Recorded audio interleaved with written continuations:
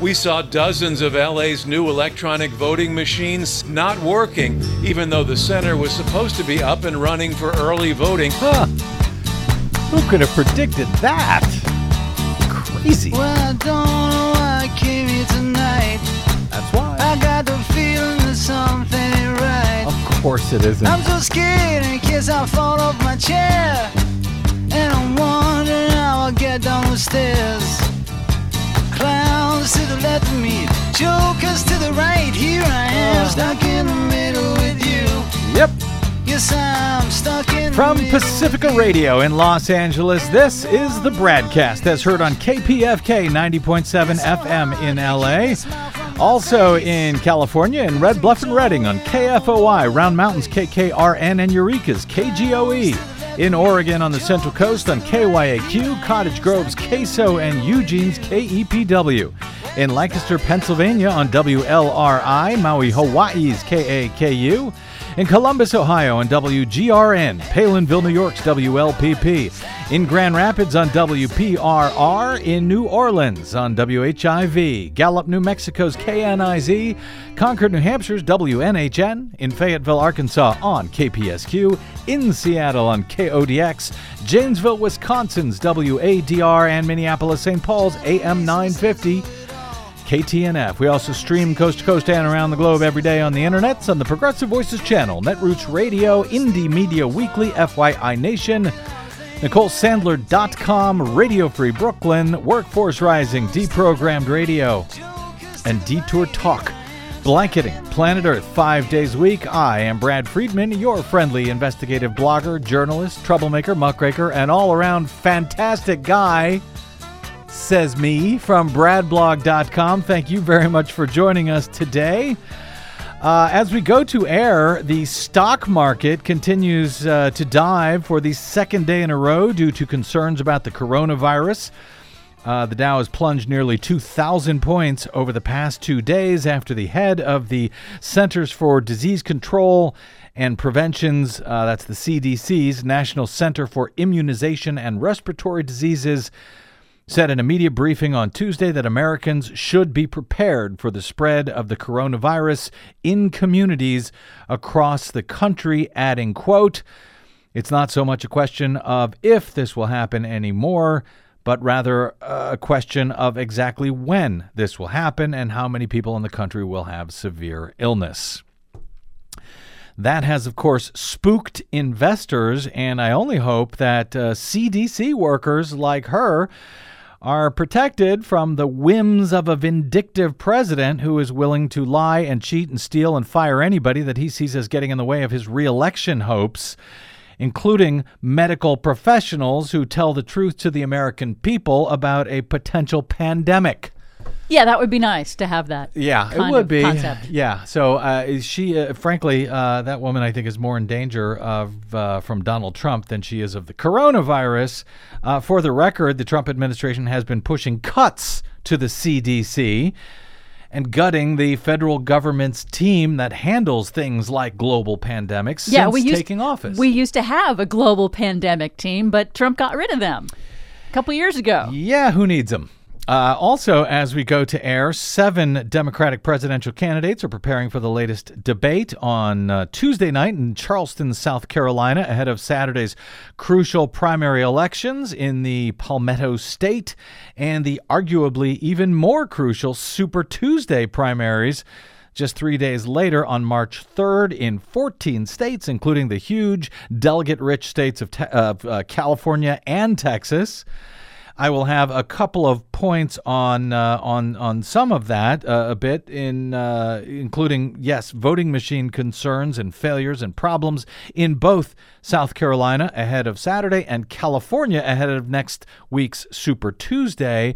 You heard a bit of a follow-up at the top of the show just now from CBS 2, who reported on concerns about Los Angeles a few weeks ago. They did a follow-up last night, and once again, I show up in it. Also, birthday girl Desi Doyen, who I am apparently forcing to work on her birthday. Yes. Sorry. That's okay. You know, it's only the fate of the world and, you know, the future of the country. So I feel like I should step up and work. Atta girl. Anyway, she will be here with a fresh Green News report a little bit later. So happy birthday, Desi. And by the way, since this trick worked a little bit last year, if you stop by bradblog.com/donate to support our work this week, I'll give it all to Desi Doyen. Ah, okay. For her birthday. bradblog.com/donate. If they won't give to me, maybe they'll give a damn about you, Desi. I can hardly blame them. It's the least listeners, it's the least that you can do to make up for my tyranny in making Desi work today. But on the heels of last Saturday's landslide victory for Bernie Sanders at the Nevada caucuses, a lot of folks, particularly longtime establishment Democrats, seem to be sort of freaking out about the possibility of Sanders' nomination for president by the party's voters. Though what they are freaking out about is not altogether clear. One of the biggest concerns about Sanders, expressed by pretty much all of the remaining Democratic presidential candidates other than Elizabeth Warren, is Sanders' lifelong fight to establish health care as a right, not a privilege, in the United States, as it already is in most of the countries of the developed world that aren't named the United States. Sanders' plan for Medicare for All, he argues, would improve on the current Medicare system, now available to those 65 and older, by offering many more benefits than currently offered, including dental care, vision care, hearing aids, prescription drugs, and long-term care. And it would make all of those benefits available to all Americans free of charge. While it sounds good, many Democrats fear his plan is either too costly, not realistic, or just too darn scary, since, as proposed, Medicare for All would end the need for private health care insurance entirely. So, yes, if adopted as written, you would no longer have to pay premiums and copays and other out-of-pocket expenses to your current private insurance company and healthcare provider, whether directly or via reductions in your current salary from your employer. But no, Medicare for All, like Obamacare before it, despite the false propaganda from opponents, is not a government takeover of the American healthcare system, as dishonest opponents have claimed. Yes, we would still have private doctors and nurses and hospitals, unlike, for example, the British National Health Service, which, because the UK is obviously a communist and or Marxist state that enslaves its people, is an actual socialized medical system where doctors actually do work directly for the government. Not so, however, in either the Sanders or Warren Medicare for All plans. Still, Medicare for All does frighten a lot of people for good reasons and bad, including good Democrats, establishment or otherwise, and some union leaders who have fought hard for their current private medical coverage benefits that they already receive through their employers and the unions themselves. That part of the pushback against Sanders' plan came to the forefront last week in Nevada, when the powerful culinary union there decided to not endorse any candidate in the union-heavy states' caucuses after the union's leadership expressed concern about the loss of their hard-won medical benefits under a Sanders Medicare for All plan, that despite Sanders' long and unquestioned support for the labor movement. Workers should have the right to choose to keep the healthcare culinary union members have built, sacrificed for, and went on strike for 6 years, 4 months, and 10 days to protect, said union leader Gioconda Arguello Klein in a statement just days before the caucuses took place.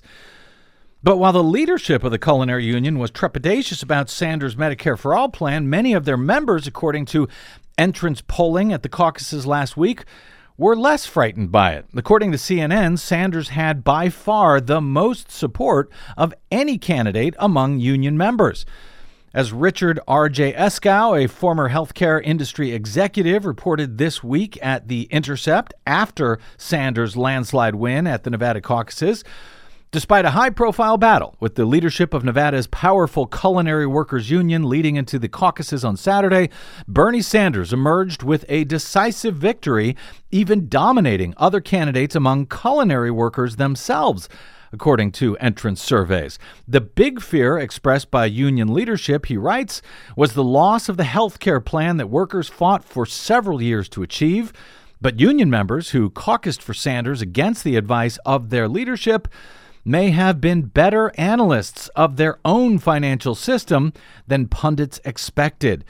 Indeed, he writes, if Sanders does manage to enact his Medicare for All plan as it's written, their coverage will improve. A review of the Culinary Union's health plan documents, along with other data sources, shows that it's done an excellent job under difficult circumstances. But the review also shows that the union's members would be much better off under Medicare for All, and that this plan, like virtually every plan, is held back by deep flaws in today's healthcare system. Joining us now to discuss this analysis is Richard Eskow. He is the longtime freelance writer, political columnist, policy analyst, and the host and managing editor of the weekly radio and TV program, The 0 Hour. He is also, as I noted, a former insurance executive and served as a senior writer and editor for the Bernie Sanders 2016 presidential campaign. And he is a senior advisor for health and economic justice at Social Security Works. Richard Eskow, welcome back to the BradCast, sir. Always great to talk with you, Brad. Thanks for this analysis, actually, Richard. It was greatly appreciated at The Intercept, and really it's an analysis of one of the great fears about Bernie Sanders and his Medicare for All proposal that seems to be terrifying a lot of folks, even if, as you explain in detail, it shouldn't. Since I think the Culinary Union folks, as you report, have just about as good of an employee health care plan as anyone, anywhere, their opposition to Medicare for All, Richard, is certainly noteworthy, but you argue that Medicare for All would be even better for them. So very quickly, give me some idea just in general, and I'll link to your report for specifics because it's long and it's detailed and it's very informative, but just in general about what makes this union's plan, in this case, so good, and the years of struggle it took for their union members to win it. Well, in terms of why it's good, which makes it a perfect test case, in a sense, for comparing Medicare for All to the best plans, right? They've really done, my hat's off to the Culinary Union and to the workers who went on strike and fought for years to get this plan. In the current environment we have now, it's just about as good a plan as you're going to see. It's for workers in Las Vegas, which does not have a lot of provider choice. So in order to give them care, the union not only won benefits, health care coverage for them, but set up clinics for them that are very well run, they have a very good reputation, provide a broad range of services. It is well ahead of most other plans, private insurance plans, private employer plans, whether they are union or otherwise. It's really one of the best in terms of low amounts of co-payments, no co-payments for many types of service, low co-payments for others, no co-insurance, which, you know, is the process where you have to pay, let's say if you go into the hospital, maybe $500 up front and then 20% of the cost up to X thousands of dollars. You don't have that's the co-insurance. You don't have that at all in most cases. Most services in the union, in the Culinary Union's plan, you don't have in the Culinary Union's plan, right?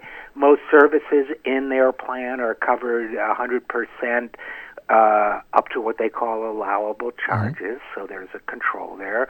They do offer some form of vision and dental coverage, which most employer plans don't.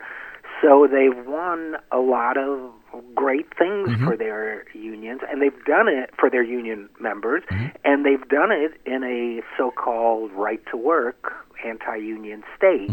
So they've managed to build something that allows them to attract members and, you know, collect dues and keep going. And a lot of their workers are not especially well paid. So they've done a terrific job. I commend them for it, but they've had to do it in the current healthcare system, and that's where the debate really goes off the rails this fall. And is it fair to say, when talking about a plan like that, is that one of the so-called, this came up during the debate over Obamacare, the Affordable Care Act, one of these so-called Cadillac plans that some workers have been able to negotiate for themselves? Is that what we're referring to? When we hear that, and which, by the way, before the Affordable Care Act, we were also told, they're going to take away the Cadillac health care plans for some people, which I don't think they did in that case. It was designed to do that. First of all, I wrote a lot about the so-called the Cadillac health plan tax in the Affordable Care Act at the time. I find the term offensive, first of all, because it's suggesting that allowing people to get medical care without going broke is somehow a luxury they don't need. So I've always and consistently taken offense at it. Secondly, some plans are more important because plan members are sicker. So an ambulance is not a Cadillac, right? Third, the Affordable Care Act originally was designed with a tax on higher cost plans like this one to quote unquote, basically a kind of neoliberal, if you want to use that word, idea that people will then be smart shoppers and not get health care they don't need. All nonsense. So because you really don't know what health care you are going to need and not need. I'd never understood that. It's, when we hear, people in our state, they have different needs. No, they don't. I mean, we all need health care, and we have no idea what type of health care we may eventually need or not. Right. That's exactly right. And, I don't want to go too far off on a tangent, but I had very minor surgery a couple years ago, and as an experiment, I tried to be a smart shopper, bearing in mind that I probably have at this point 20-plus years of experience in social insurance and health insurance. It's just impossible to do. The information isn't there, even when you know you're about to get a surgery. So it's a preposterous concept, but it was part of the Affordable Care Act. It's been taken out since then because it was one thing that Republican and Democratic politicians could agree on, is that nobody and nobody's constituents liked it. So, yes, this would have been a Cadillac plan, I would assume. In any event, it represents, as you describe it, Richard, about the best medical care that any employer-based system really has to offer. Is that fair? Is that a fair way to describe it? Okay. Yeah. So as people hear this discussion, is it fair to say that whatever private plan they may currently have through their own employer is likely not much better than what the culinary union folks have earned for themselves over all of these years? Is that correct? I would say the average person listening who has employer health insurance, there's the probability, the 99% probability is that their plan is not as good as the culinary workers plan. And so with that in mind, you offer a few bullet points after analyzing what their plan actually is, one of the very best in the nation. You offer a few bullet points on this in the plan comparison section of your piece. So how would Medicare for All be even better than what the culinary union in Nevada has already carved out for themselves? Well, for one thing, while the co-payments were relatively modest in the culinary plan, there would be none under Medicare for All. And for vision and health care, where the benefits are not quite as good, they're better than average, but you still have to pay something, they would be considerable. There would be none. So once again, people would make out considerably better. Perhaps the biggest area is that culinary workers tend to work on an hourly basis, and if their work hours fall below, I think it's roughly 2/3 of full time for 2 months in a row, they have to pay for at least part of their health insurance themselves. So that means if you're a culinary worker and you have the bad luck not to work full-time when you wanted to, you have the double bad luck of having to pay the difference in your health insurance. So that would go away. that uncertainty, no matter if you were working at all, you'd still have 100% coverage. Then I talk about shadow work. Our health insurance system requires you to do enormous amounts of work, and all that would go away under Medicare. You mean work filling out forms and paperwork and calls and all that sort of stuff? Knowing where you can save a co-payment, knowing if the prescription the doctor gives you is the right one, or if you have to get a different one to pay less, making an appeal if they turn down, you're getting prior authorization, which you have to do for a lot of services, which can be very distressing when people are need care.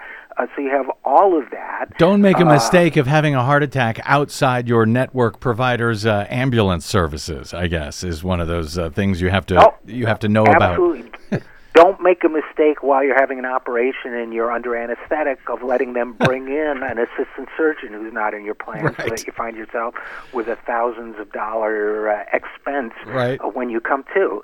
So, and there's all that level of precarity in the plan, so that, and the maximum amount you can pay out of pocket in the culinary workers plan is $6,350 per person, $12,700 per family, and for a population that probably on average earns about $32,000 a year, full-time equivalent. That's for any of us, it's a lot of money. For them, it's really a lot of money. Now, that would all go away. Then that would all go away. So there's a lot of things that, even though and we're, again, focusing on the culinary union here because it came up last week, but because they have just about the best health care that, most people listening to this show probably have through their employers. The culinary union is probably better, and yet they would come out better, you are arguing, under Sanders' Medicare for All. Is there things that they would lose that they should be concerned about under a Medicare for All plan that they would lose from their current union plan? Well, first of all, just one thing to add, and this was kind of the trigger of the conflict, was Bernie Sanders told them that they would get $12,000 back from their employers in wages or other benefits, because his Medicare for All proposal says whatever money employers save has to go back to the workers. And the union got very upset at that. And, we could talk more about it. I did I used my old underwriting skills from health insurance to find out if that was true or not. They would get something back, and it would be significant. Now, what would they lose? Well, the only thing that they were in danger of losing, because it either hadn't been clarified to the culinary union or within certain planners on the Sanders and Warren team. I'm not clear where the hitch was, but the only real concern was, well, what if the culinary union has to shut down its clinics in the city of Las Vegas, where it might be hard to find other people to treat these workers? That's a legitimate concern. So there was some discussion back and forth, and it was clarified at least that under the Sanders proposal, those clinics would remain in operation, and they'd get compensated by the national system for the care they give. So the only real concern was addressed, and that's where it was left. No. And that's a legitimate concern, but if those clinics can be kept open, they should be kept open. They're just financed in a different way. There should be no objection. Another big sticking point for many who are concerned about Medicare for All is that Sanders concedes that taxes would have to go up for the middle class. For the record, Elizabeth Warren's plan calls for payment of Medicare for All without raising middle-class taxes. But Sanders has been arguing that, as you noted, the money currently spent by employers on health care would go back to the workers. In the case of the culinary workers, he suggested that it would be $12,000, I guess, on average, savings per year.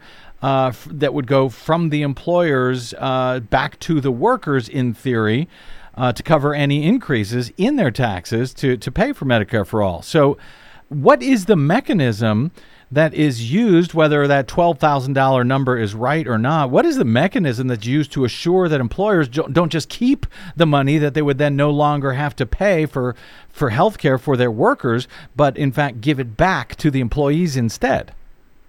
Well, what happens is that the employers are charged, they pay a payroll tax instead of whatever they're doing now, whatever they're paying to, and I had a lot more material on this that didn't make it into the final article, but there's a third-party claims administrator that gets paid under the Culinary Workers Plan. There are all these other costs added on. There's a pharmacy benefit manager, which in that industry has problems of its own.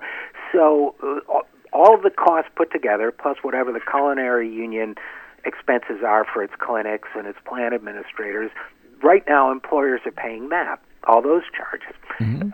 What would happen instead is that the employers would be assessed a payroll tax. So instead of paying for a worker that makes $35,000 a year, instead of paying my most conservative estimate was $10,000 under the current system. They would pay a percentage that would, in almost every case, because they're lower paid workers, be significantly less than that. So the difference is what they would return back to the employee. And that would be built into the plan, this requirement that, hey, because you're not paying X anymore through these payroll taxes for health care, that must now go back to the employers. There would be some mechanism for that and some way to enforce that mechanism, presumably.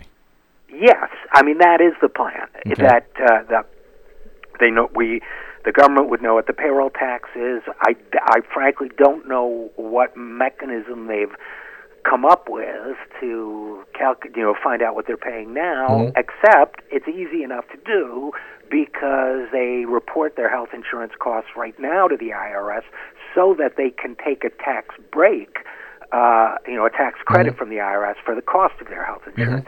So that information is already in one bucket, and it would be a matter of getting it to another bucket and then finding the difference between that and the payroll tax, and that's what they have to give back to the workers. So there, while you and I were talking, Brad, I created the mechanism to do it. There you go. Well, although you're not working for Sanders this year, maybe you will be soon. We'll see how it goes. So if these numbers, Sanders' analysis and your own, going over them, if they're accurate, what's with the freak out by union members?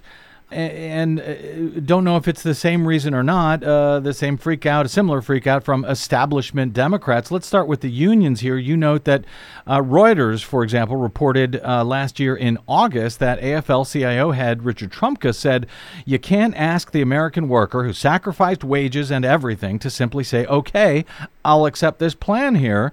Trumka also noted that some union plans likely provide more benefits than Medicare. Well, your response to Trumka on this, because that's a huge union, obviously, which Dems desperately need to win their support if they're going to take back the White House this year. How do you respond to Trumka?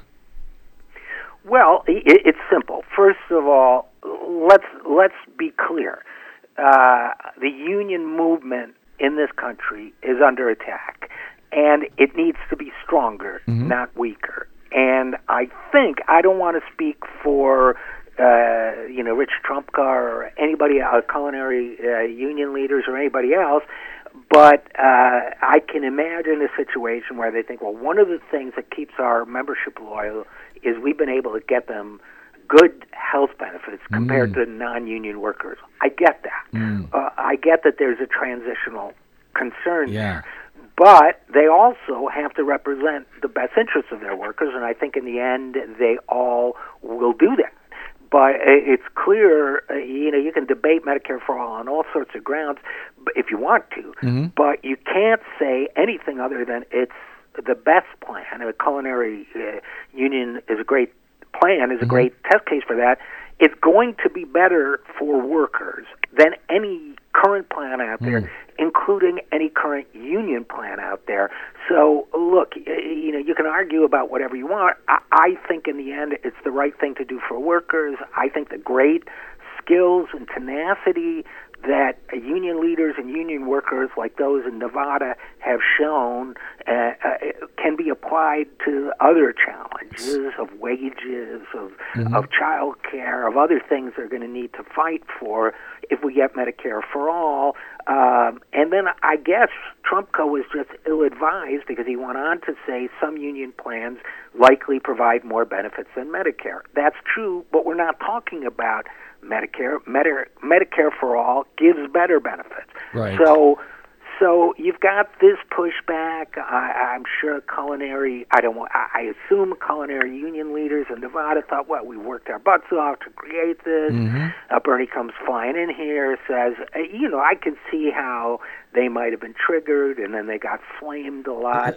And they were protecting what they see as their territory. Because I'm wondering, are they not doing the same analysis that you are, Richard Eskow? I mean, clearly they can do it as well. But you're right. There may be some measure of, hey, we need to protect our territory, not necessarily the healthcare here, but one of the benefits that we offer by being in a union is, hey, you get this great healthcare. If everybody gets it, well, that's one less argument, I guess, they can make to join the union. But I want to be clear, too, because in my old life, at one point, I would analyze these plans for unions. They would say, should we take these new benefits or $1 more per hour? You got to kind of price it out. A lot of union leaders do wholeheartedly support Medicare for all. Sarah Nelson at the Association of Flight Attendants, who's terrific. Mary Kay Henry at SEIU. There's this advocacy group, Labor for Single Payer. There's 21 unions, United Auto Workers, United Mine Workers. So it's not as if all unions are reacting against Medicare for all. I think maybe in retrospect a little diplomacy on the part of the Sanders and Warren campaign, I don't know, maybe could have smoothed this over. But whatever, union. Eventually, I think the labor movement will unify behind Medicare for all. I got to get out here shortly, Richard, but you conclude by noting, quote, perhaps the union believes it's unreasonable to accept Sanders' Medicare for all plan to be enacted as written, and that some of the generosity will be stripped out as it's whittled down to some version of a public option instead. You say that's not an unreasonable concern, but in such a scenario, the fear they expressed, the loss of their private insurance, would be safely off the table because now we'd be back at a public option plan. Well, that is true in that scenario, Richard, but what if Medicare for All actually is adopted, but with less generous benefits that Sanders and you are currently describing? Is that a legitimate fear of these groups? I don't think so. I mean, I guess it's a possibility, but if that's the case, there'll have to be some kind of negotiation. I don't see that happening, though. I see the centrist politicians not angling for lower benefits, but because I believe they're doing the beck and call of the insurance companies, I think what they're saying instead is we got to keep the private profit-taking insurance companies in the mix here, and as long as that happens, as long as they have their what they call choice, and I call bait and switch, then the culinary union plan is safe. Last question here, would Elizabeth Warren's plan, therefore, under the premise that, it's going to take time and a lot of politics and a lot of arm pulling, to get Medicare for all passed, and it could be watered down in the meantime in order to get it passed. But would Elizabeth Warren's plan, therefore, be a more palatable way to go for some union members who might like the idea of Medicare for all, but they're also trepidatious, but she vows to fight for Medicare for all, but concedes that at first an expansion of Obamacare with a public option might be necessary first, a more immediate step to take before getting there. Does her plan speak to those concerns any more than Bernie's does? No, I love Elizabeth Warren in many ways, but I think her Medicare for all plan is designed to fail. I don't mean that that's her intent. I don't know her intent, but it has this kind of, first we'll do public option, and then I'm going to fight, as you said, for Medicare for all. Well, first of all, you have to build a huge infrastructure to make the public option work, then dismantle it in a year or two, according to her timetable. Doesn't make sense. And secondly, as soon as it's passed, the war will begin to make sure that nothing further gets passed. Yeah. So, Bernie's plan and her Warren's original plan had a 4-year phase-in. That makes a perfect amount of sense. But if you're saying you can use that 4 years to stop me, and in the meantime I've given you a compromise, I just think it's common sense to believe you'll never get any further, and you'll be keeping all the problems with the current system in place. Richard R.J. Eskow is a former insurance executive and a former senior writer and editor for the Sanders 2016 presidential campaign.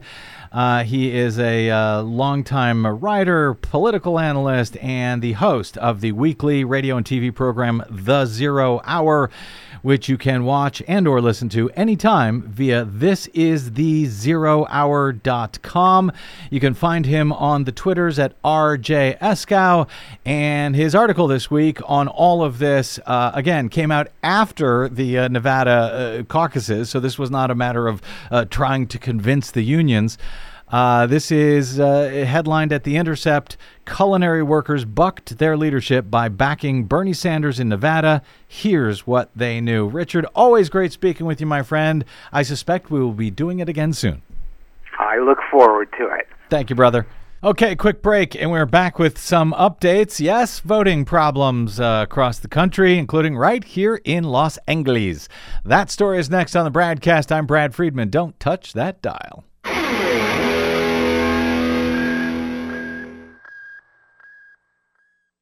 Hey, this is Brad. If you haven't noticed by now, it's no easy feat finding facts, real facts, not alternative facts, over your public airwaves. We try to bring you real facts, truth, and clarity without fear or favor each and every day on the BradCast.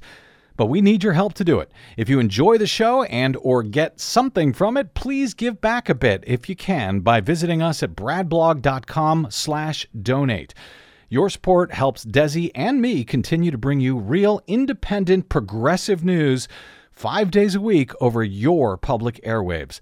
We simply can't do it without your help, and that help is needed more now than ever. Please stop by bradblog.com/donate today to make a one-time donation or, even better, automated monthly support. It'll take you about 60 seconds, and you can rest easy knowing that we'll be here every day making sense of it all, or at least trying to. That's bradblog.com/donate, and thanks. Get it right the first time, that's the main thing. I can't afford to let it pay. But I didn't get it right the first time, so correction. I've got to issue a correction. Welcome back to the BradCast. Brad Friedman from bradblog.com. Ginger writes, following our previous BradCast, she writes in to me via email at bradcast@bradblog.com to say, "Hi, Brad. I believe you misspoke in mentioning that Alvin Green lost in the South Carolina primary in some past year. You meant won." Yes. You might want to correct this in a subsequent broadcast to reinforce how illogical the outcomes of unverifiable voting machines can be. Best regards, Ginger. Well said, Ginger. Thank you, Ginger. You're absolutely right. I went back and listened to yesterday's show. Apparently, my mouth sometimes says things different than what my brain is thinking. And I was talking about the brand new 100% unverifiable touchscreen voting systems that all voters at the polling place will be forced to use this Saturday in the crucial South Carolina primaries. Those systems, they're made by ES&S. They replace the previous 100% unverifiable touchscreens that South Carolina had used for at least a decade and which had failed in election after election, including in the 2010 primary election, Democratic primary election, where Alvin Green, a guy that nobody had ever heard of, who had no job, no campaign website, did not do any actual campaigning, didn't even own a cell phone, somehow that guy won in a Democratic primary for the U.S. Senate on these unverifiable machines against Victor Rahl, a well-known longtime state judge and legislator who did campaign all over the state. Somehow he lost to this nobody on South Carolina's machines made by ES&S in a way that no political scientist at the time was able to actually explain. Green won the primary for the U.S. Senate, leaving computer scientists at the time to argue that the only reasonable explanation was a failure of some type, whether nefarious or not, we don't know, in those voting machines. That was the only thing that could explain it at the time. And we don't know, by the way, because they weren't allowed to do a full, proper forensic analysis of those machines. In any event, Green, who won the Democratic primary, went on to lose handily that year. Surprise, surprise, in the general election to the Republican, at the time incumbent Senator Jim DeMint, who polls showed would have been in a tough battle with Rahl had he won the Democratic primary, but he didn't. DeMint, who ended up beating Green and then resigned shortly thereafter from the U.S. Senate. And he went to work to head up the Wingnet Heritage Foundation, where he was also, by the way, later pushed out.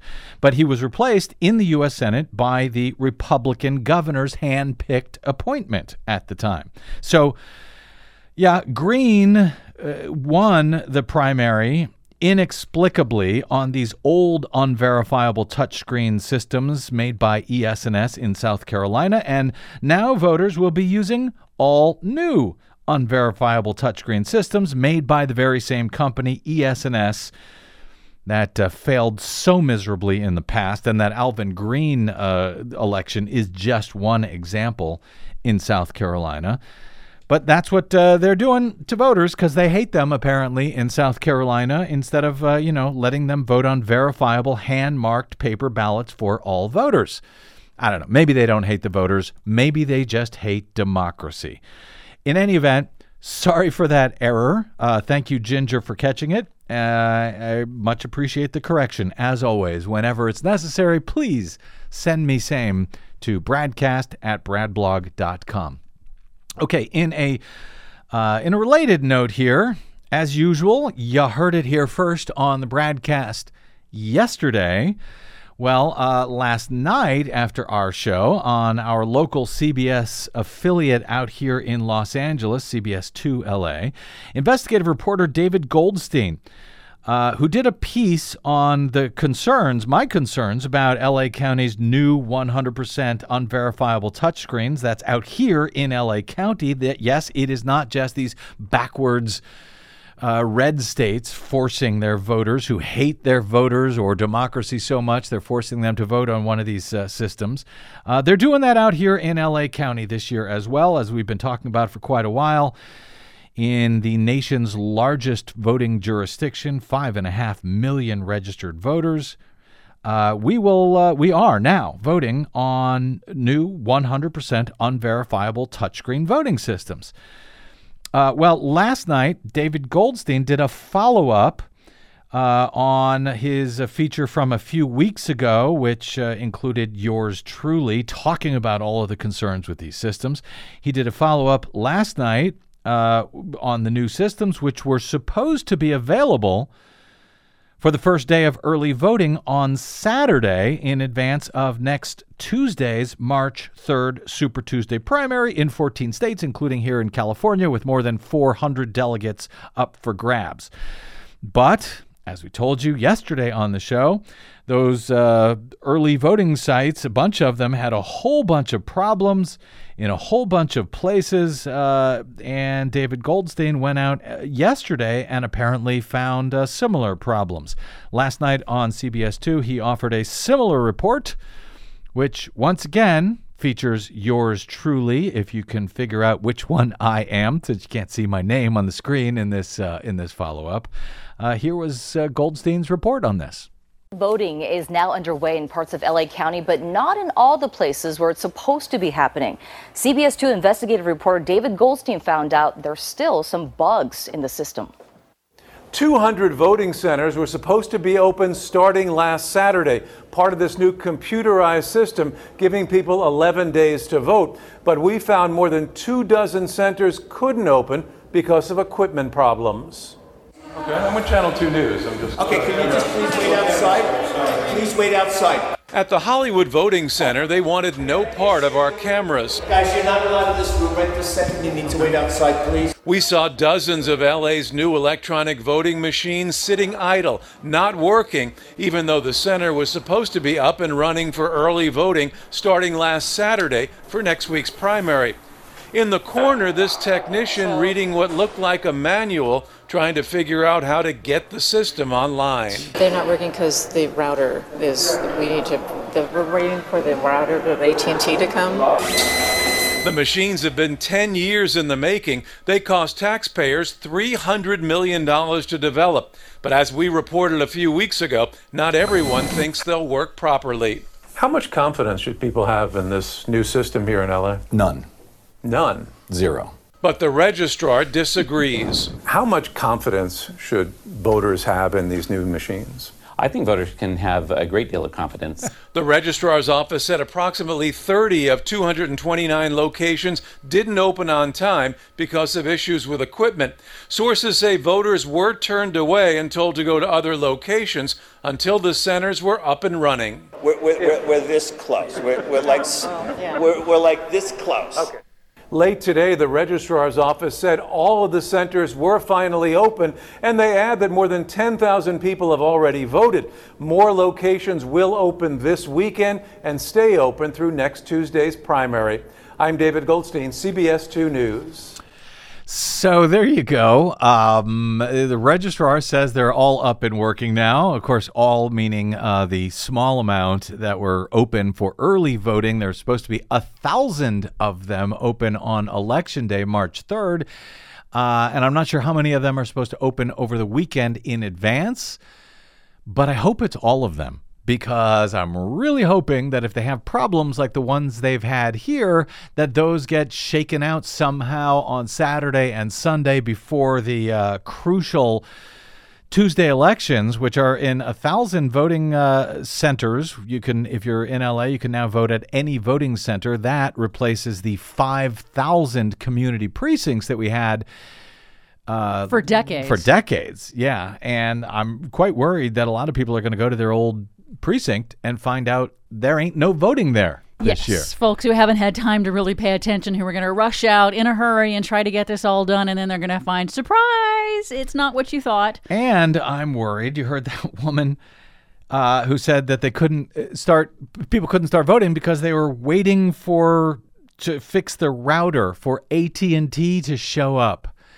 Good luck with that. This is insane. These machines, which they continue to say, well, they don't rely on the internet to vote. You don't have to worry about them being hacked. Well, they do rely on the internet because the check-in system, the electronic poll book systems, require the internet to look up your name and then to print out your computerized barcode ballot that you then bring into one of the machines and vote on the touchscreen machines, and then that paper is scanned by another computer.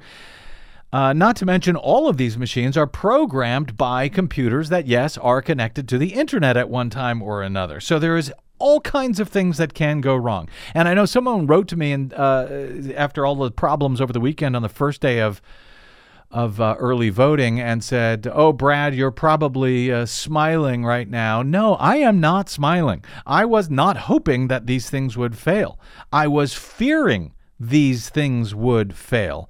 I also fear that if they work as designed, nobody can know if they properly reflect the vote of any voter.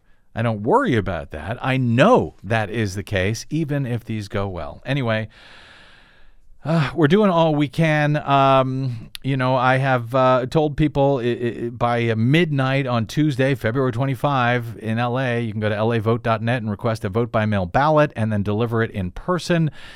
If you haven't done that, if you live in LA, you can also ask for a write-in ballot, hand-marked write-in ballot at the voting centers, although reports I have been getting back is that a lot of the poll workers don't even know that option exists. We will keep up the fight as if we have a choice. Speaking of keeping up the fight, Desi Doyen, you have no choice either. You're up next with the Green News Report right here on the BradCast. I'm Brad Friedman. Stay right there.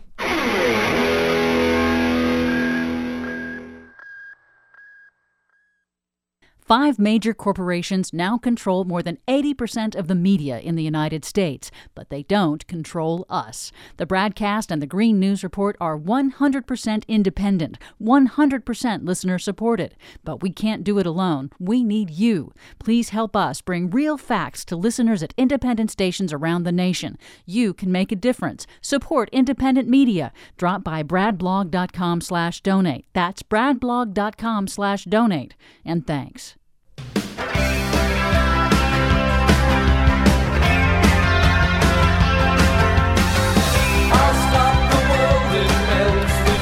Okay, I think I need to note once again, all proceeds to bradblog.com/donate will be going to birthday girl Desi Doyen this week. Yeah. Because, it will, but, nobody, when I say, hey, help me out, why would they do that? But you, much sweeter, much prettier, much nicer.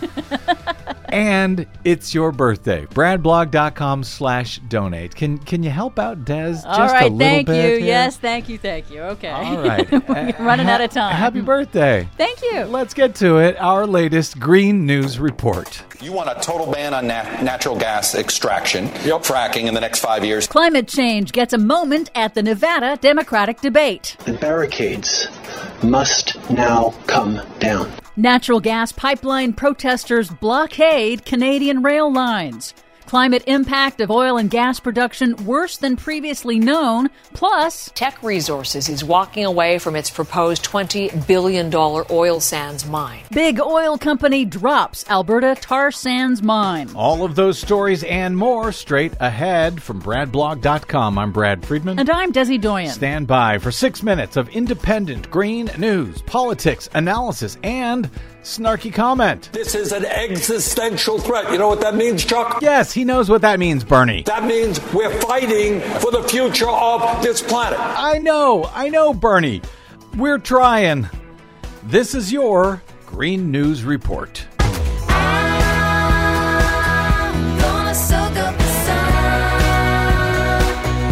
Okay, Desi Doyen, good news, I think. We have once again seen the climate crisis come up in a Democratic presidential debate in a rather substantive manner. Yeah, it got some serious attention in the Nevada Democratic presidential debate. Not that you would know it because they were all fighting with each other, so everyone talked about that instead of the substance, but Other than that, though, on the BradCast, we analyzed that climate section in depth with policy experts who said that the climate policies of Senator Bernie Sanders and Senator Elizabeth Warren are most aligned with targets indicated by climate science.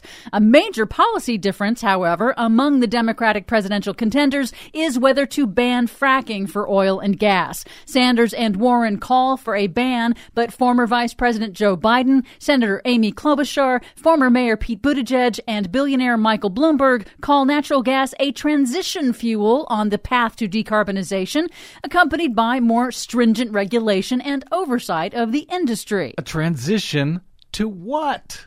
But on the BradCast, climate policy expert Dr. Leah Stokes of UC Santa Barbara warned that that's not what the science indicates. To limit warming to 1.5 degrees Celsius, we cannot build any new fossil fuel infrastructure. That is what the research shows. So yes, if we talk about what the next Democratic administration should do, they should begin the process as soon as possible to start phasing that out. And now a disturbing new study warns that the oil and gas industry has had a far worse impact on the climate than previously thought. The study concluded that methane leaks from oil and gas production may have been underestimated by as much as 40%. Methane is a more potent greenhouse gas than carbon dioxide over shorter time periods. So if further studies confirm these findings, it could mean that we are in store for more warming sooner than predicted. Well, who could have predicted that? Meanwhile, the growing spread of the coronavirus has triggered a downturn in oil stocks and the broader stock market over fears that the virus will impact global economic growth. The impact of the virus on economic activity has already cut China's demand for oil, and that has caused China's greenhouse gas emissions to drop about 25%. Yay, coronavirus. Well, the reduction in China's emissions is, of course, only temporary, but experts say that the outbreak highlights the vulnerability of the global economy to unpredictable shocks. Don't worry, we'll have another global pandemic and everything will be just fine. More bad news for big oil. A Finland government research report warns that the economics of the oil industry are increasingly unsustainable, and it arrives at the somewhat shocking conclusion that, quote, the economic viability of the entire global oil market could come undone within the next few years. Wow, maybe that's what Jim Cramer over at CNBC was talking about just a week or two ago when he advised people to get out of fossil fuel stocks. Meanwhile, in Canada, on Monday, police began arresting anti-pipeline protesters who have blockaded and shut down major rail networks across the country. It's in support of the First Nations Wet'suwet'en tribe. The tribe opposes the construction of a new natural gas pipeline through their territory in northern British Columbia. The tribe's hereditary chiefs say they do not consent to the project on their lands. Finally, a New York Times analysis finds that some of the world's largest financial institutions are divesting from companies that get revenue from Canada's destructive tar sands oil project. They must have been listening to Jim Cramer. The increasingly uneconomic outlook for the project, also combined with growing public pressure, has caused a major driller to drop out. On Monday, Canadian firm Teck Resources withdrew its application to construct a massive new $20 billion tar sands mine in Alberta. Wow, that's good news. Does that mean there won't be enough juice to run through the Keystone XL pipeline now? Probably not. Really? Yeah. There's always more, isn't there? Yeah. For much more on all of these reports and the ones we couldn't get to today, please check out our website at greennews.bradblog.com. Don't forget you can download our reports anytime via Stitcher, TuneIn, iTunes, or Google Play. Find, follow, and share us planet-wide on the Facebooks and the Twitters at Green News Report. I'm Brad Friedman. And I'm Desi Doyen. And this has been your Green News Report.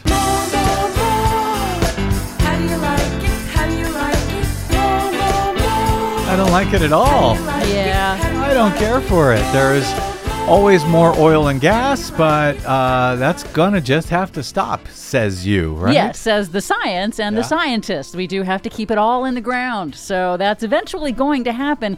It's all over pretty much but the shouting, but there's going to be a lot of shouting. There's going to be a lot of shouting and yes. Still a lot of oil and gas taken out of the ground, unfortunately, and it's going to get worse and worse. Thank you very much, Desi Doyen. Thanks to my producer, my birthday girl producer working today. Thank you, Des.